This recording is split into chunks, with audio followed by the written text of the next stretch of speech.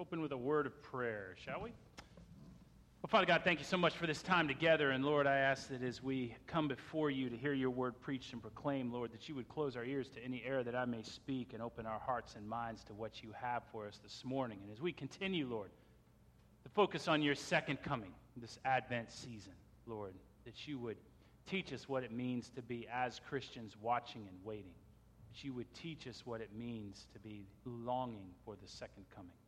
That you would teach us what it means, Lord, to be caught in between the first coming and that second coming. To be in this intercene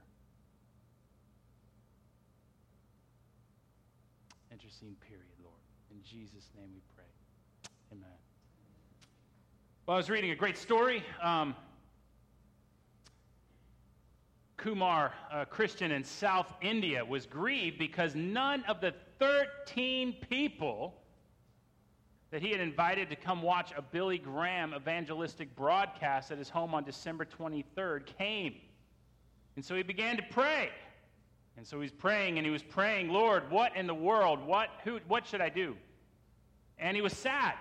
And he prayed, and the Lord brought to mind another family that he hadn't thought about. And so around 9 p.m., he felt compelled to invite his wife's sister's family to watch the next night's broadcast. Now, the problem was this family had no phone. They were poor. So Kumar asked a neighbor to bring them to the phone for an urgent message. When his brother-in-law, Satish, reached the phone, Kumar asked him and his family to catch a bus to the city. Now, Satish said, I have no money. So Kumar encouraged him to borrow the money and said that he would reimburse Satish for the tickets. Satish consented, and at 4 a.m., he and his family boarded a bus for the long trip to Kumar's house. Now, this was to watch a Billy Graham crusade. They arrived at 5 p.m. That's dedication. And an hour later, they watched the My Hope telecast from the Billy Graham Evangelistic Association. Now, afterwards, Kumar gave his testimony and asked if the others wanted to put their faith in Christ. And they were all looking at each other, astonished. And Kumar wondered why. Then Satish, notably distressed, stood up and explained that he had lost his job because the tea factory he worked for had closed. And further, the company, demanding that the family vacate their company-owned house, and seeing no hope, he and his family had decided that the next day, on Christmas Day, that they were going to kill themselves. They were all going to commit suicide. They had no other option. But now they decided to commit their lives to Jesus Christ. And so they prayed with Kumar to accept Christ. Satish said that he felt like a new man, and after staying several more days with Kumar, the family returned home, ready to accept a new future and face that future with Jesus Christ. It turns out that there is a big world out there. Most of us don't understand that. We live most of our lives with blinders on. We just want to look at the world around us. We go to work, we go home, we have this small world that encompasses us, and we think that is it.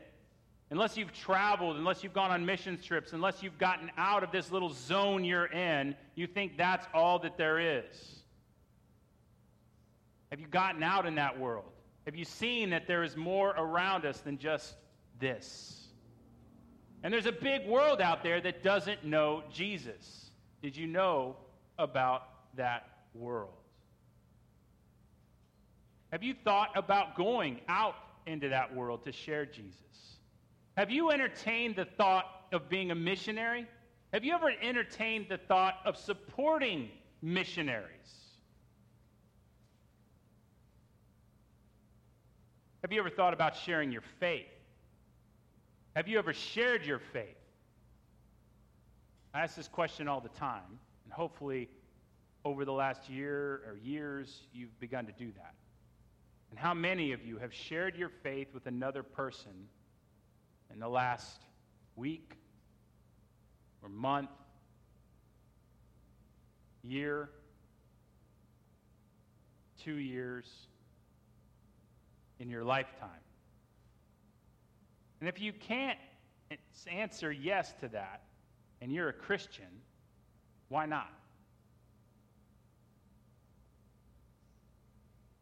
Do you believe the gospel? Do you believe the truth of the gospel? And if you can answer yes to those questions, may I encourage you to think about the next step.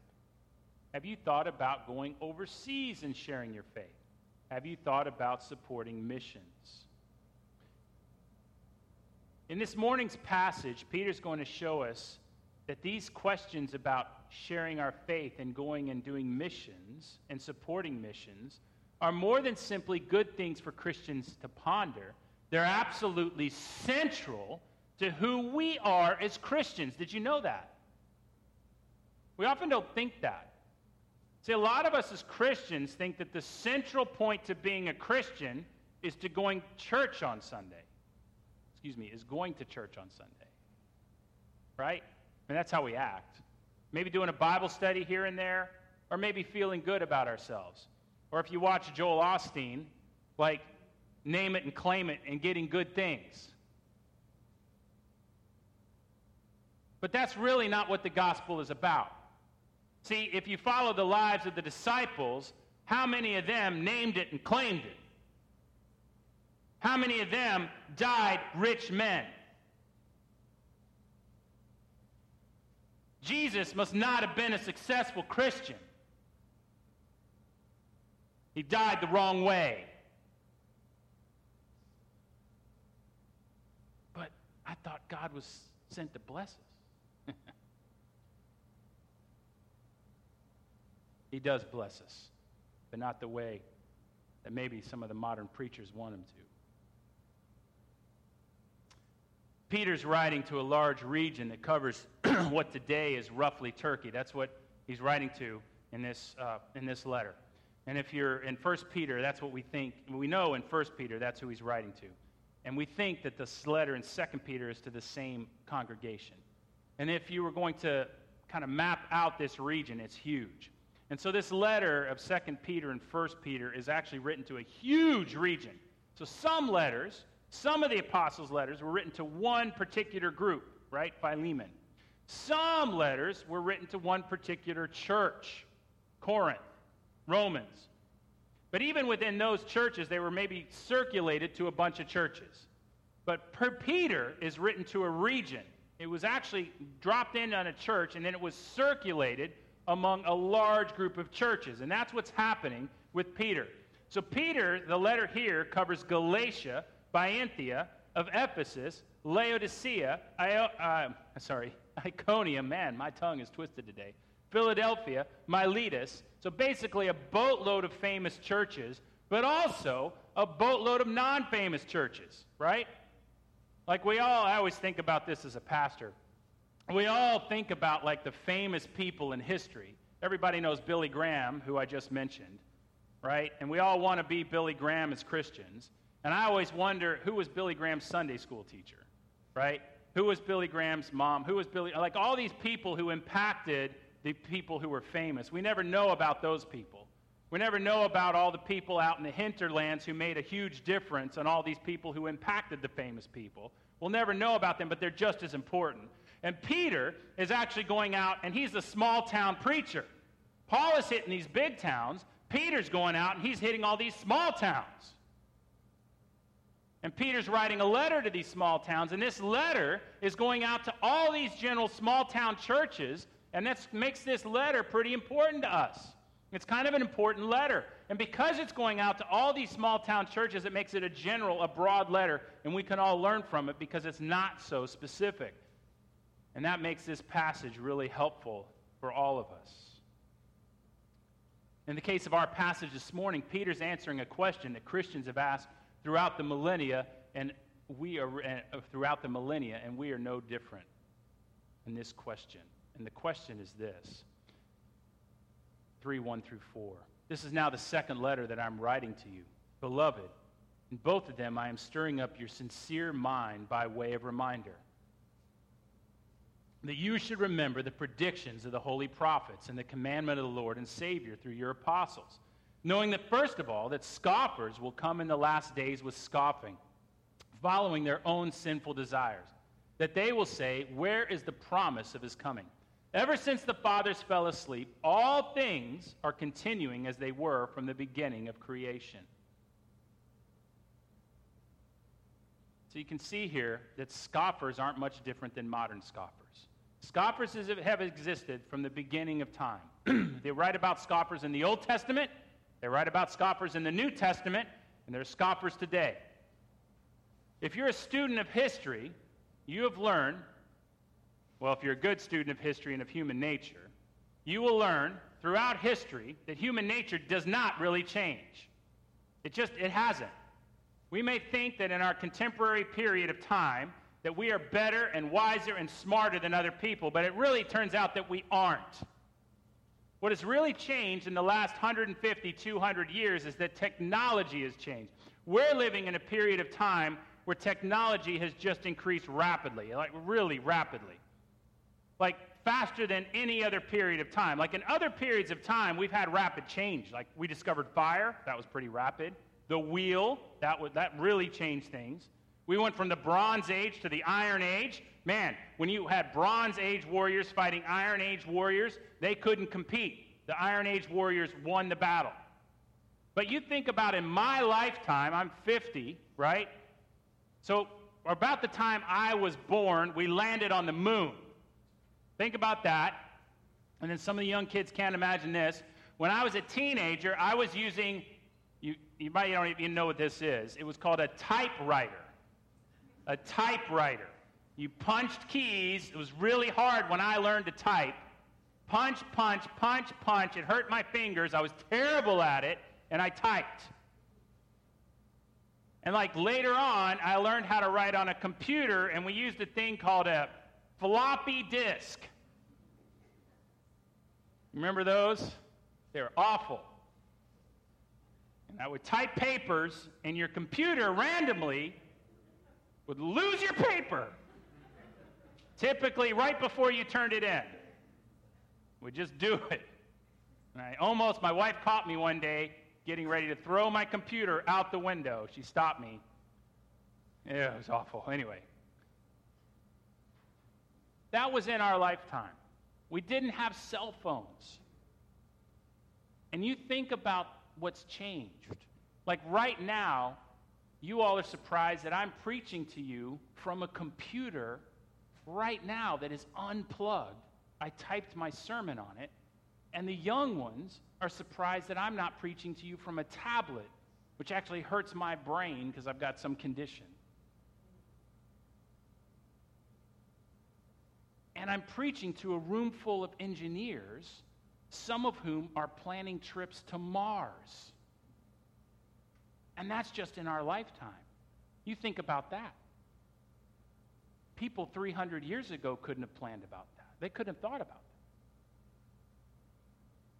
And so in our time period, that's led us to become arrogant. We think that we're smarter and better and sharper than any group behind us, any group that was way back. But are we really? See, every generation kind of thinks they're smarter than their parents. Maybe not every generation. But our generation kind of thinks that. And the new generation rising up really has been trained to think that. But are we really? And so we scoff, and we scoff, and especially in our generation. And we have a scientific generation that loves to scoff at the things of faith. Faith can't be true. And that's what we're finding happening more and more. And so what's happening is people are scoffing at the second coming. But it turns out that this isn't new. In Paul's day, this was happening. In Peter's day, this was happening. It was happening in 800 AD.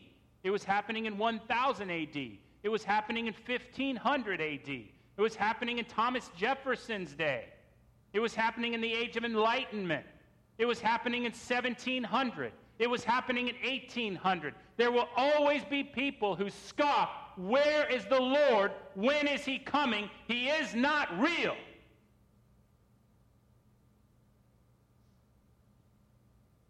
And so Peter's answering this question. You fools, you follow Scripture. It says Jesus is coming. It's been thousands of years, and where is he? His response is surprising. It's 2 Peter 3, 5 through 7. For they deliberately overlook this fact, that the heavens existed long ago and the earth was formed out of water, and through water by the word of God. And that by means of these, the world that then existed was deluged with water and perished.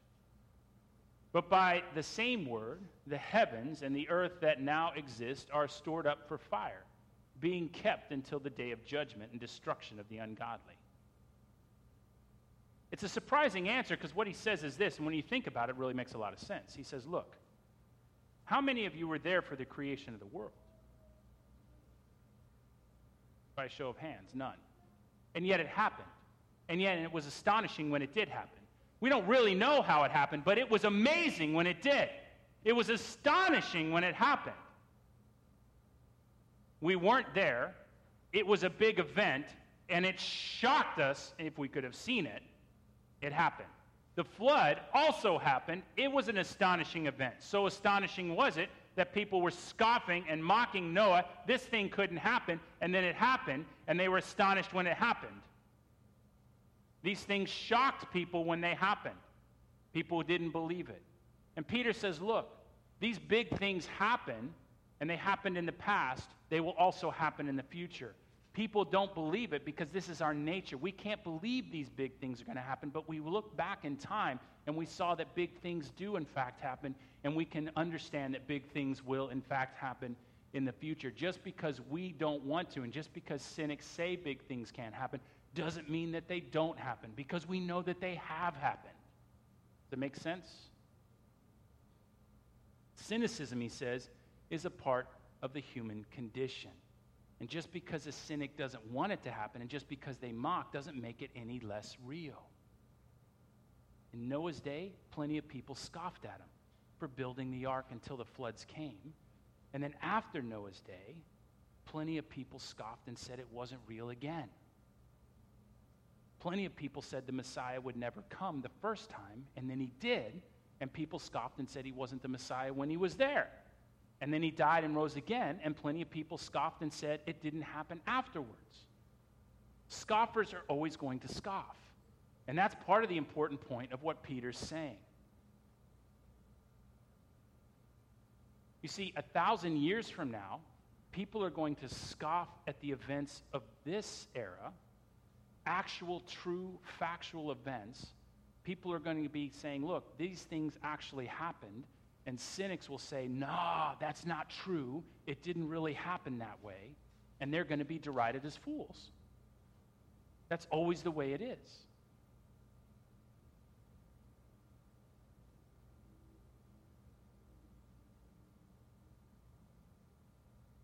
For us, though, this passage is a source of comfort.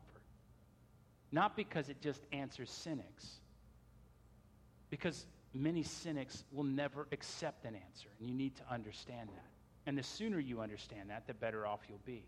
Proverbs 14:6 says this, "A scoffer seeks wisdom in vain, but knowledge is easy for a man of understanding."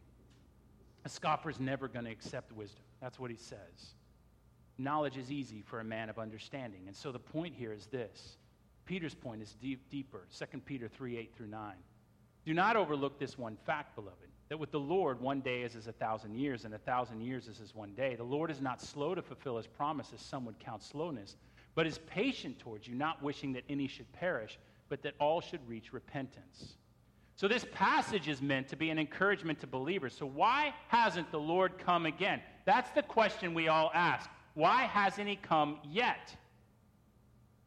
Well, the reason that there is a delay in the coming of the Lord, well, this passage is kind of sophisticated. It contains theological, scientific, and philosophical depth, to be sure. And we could debate it, and I could talk to you, and there's a lot of theological mining to be done here. But mainly, the reason is grounded in the deep love of God when you look at this passage. That's the main answer. Why hasn't he come again? In its simplest form, there is a number of saints that God has marked for salvation from before the foundation of the world, and that number has not yet been reached. And that number spans across the millennia. You see, we sometimes are a little bit selfish, not always, but we are limited in our perspective. What we don't understand, what you don't understand, and what I don't understand is what I saw when I went to Rome. When I went to Rome, I walked through their museums. And in one of the museums that I walked through, they had these fantastic tapestries on the wall. When I'm talking about fantastic tapestries, these artists, I still don't get how they did it. You know, some people paint, right? Some people are musicians. Some people carve stones. I get carving. I get painting. I get music. What I don't get is tapestries. These people made amazing works of art by weaving. And these things were like huge. I'm talking like the size of the wall. And they would weave threads the size of the wall, and they would weave art. I don't know how you do that. And you think about that, and you think about that as a time period, and they would tell these stories along this tapestry, and each of us is a thread in that piece of art. Each piece of thread has no idea how it fits in that wall. That's us.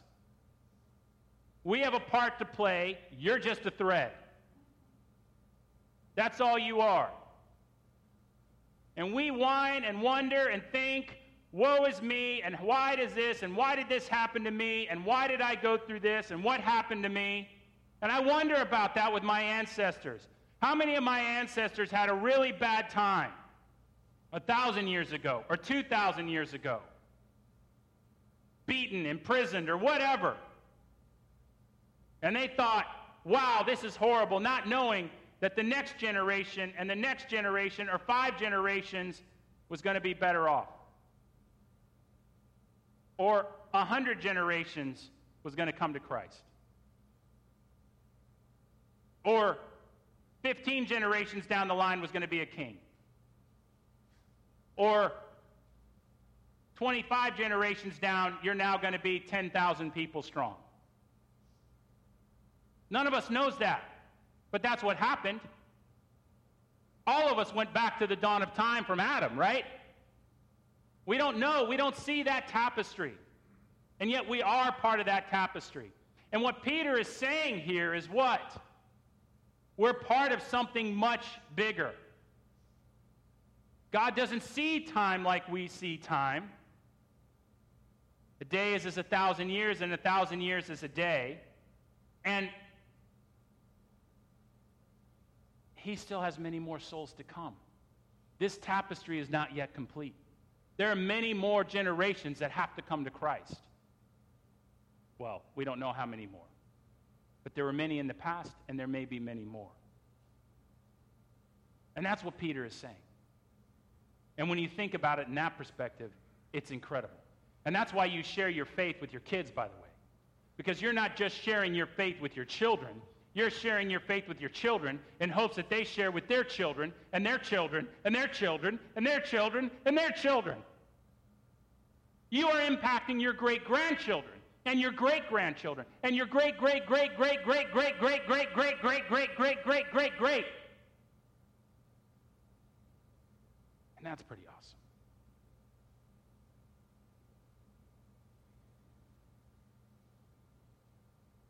Modern Americans, modern Europeans, we don't understand that. We're just living for here and now.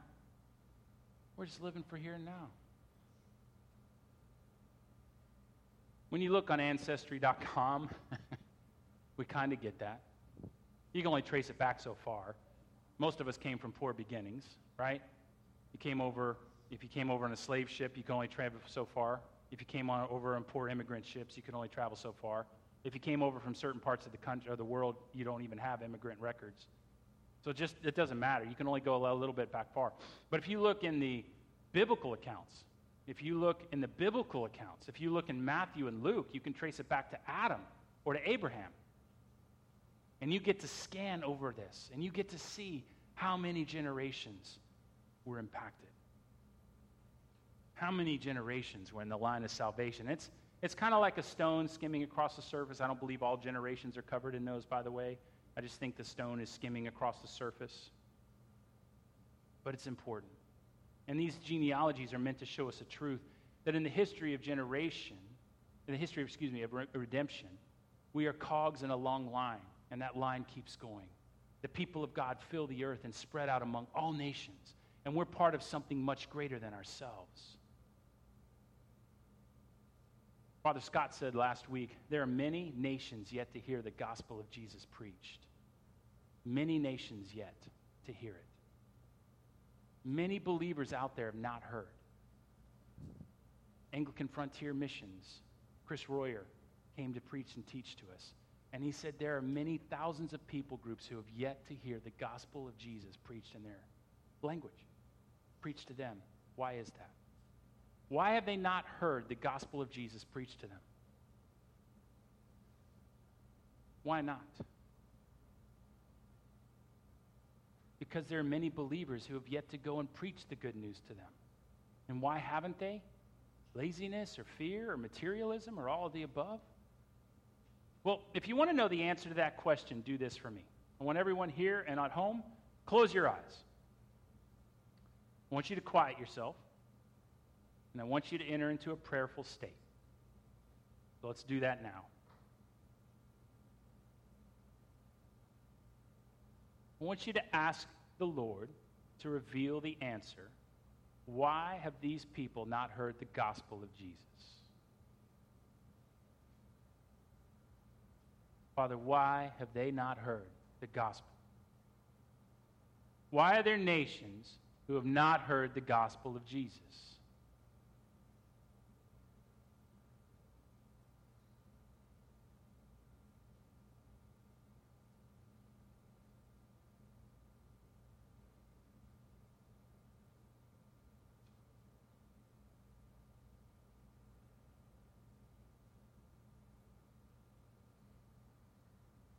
And then ask yourself, what are you doing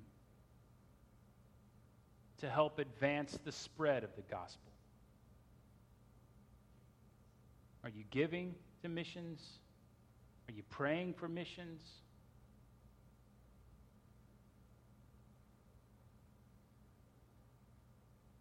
Have you considered going into the missions field yourself?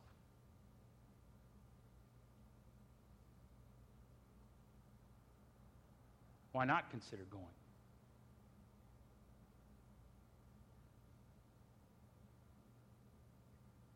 Why not consider giving to missions?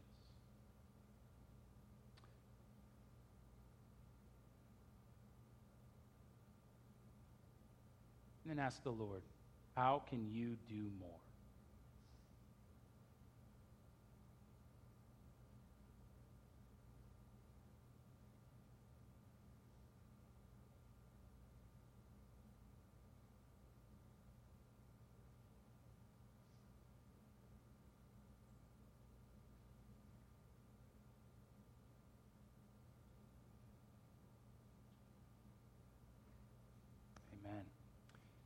So we as believers in the U.S. often have a hard time committing to supporting missions long-term and short-term. And this means often that missionaries have a hard time being in the field.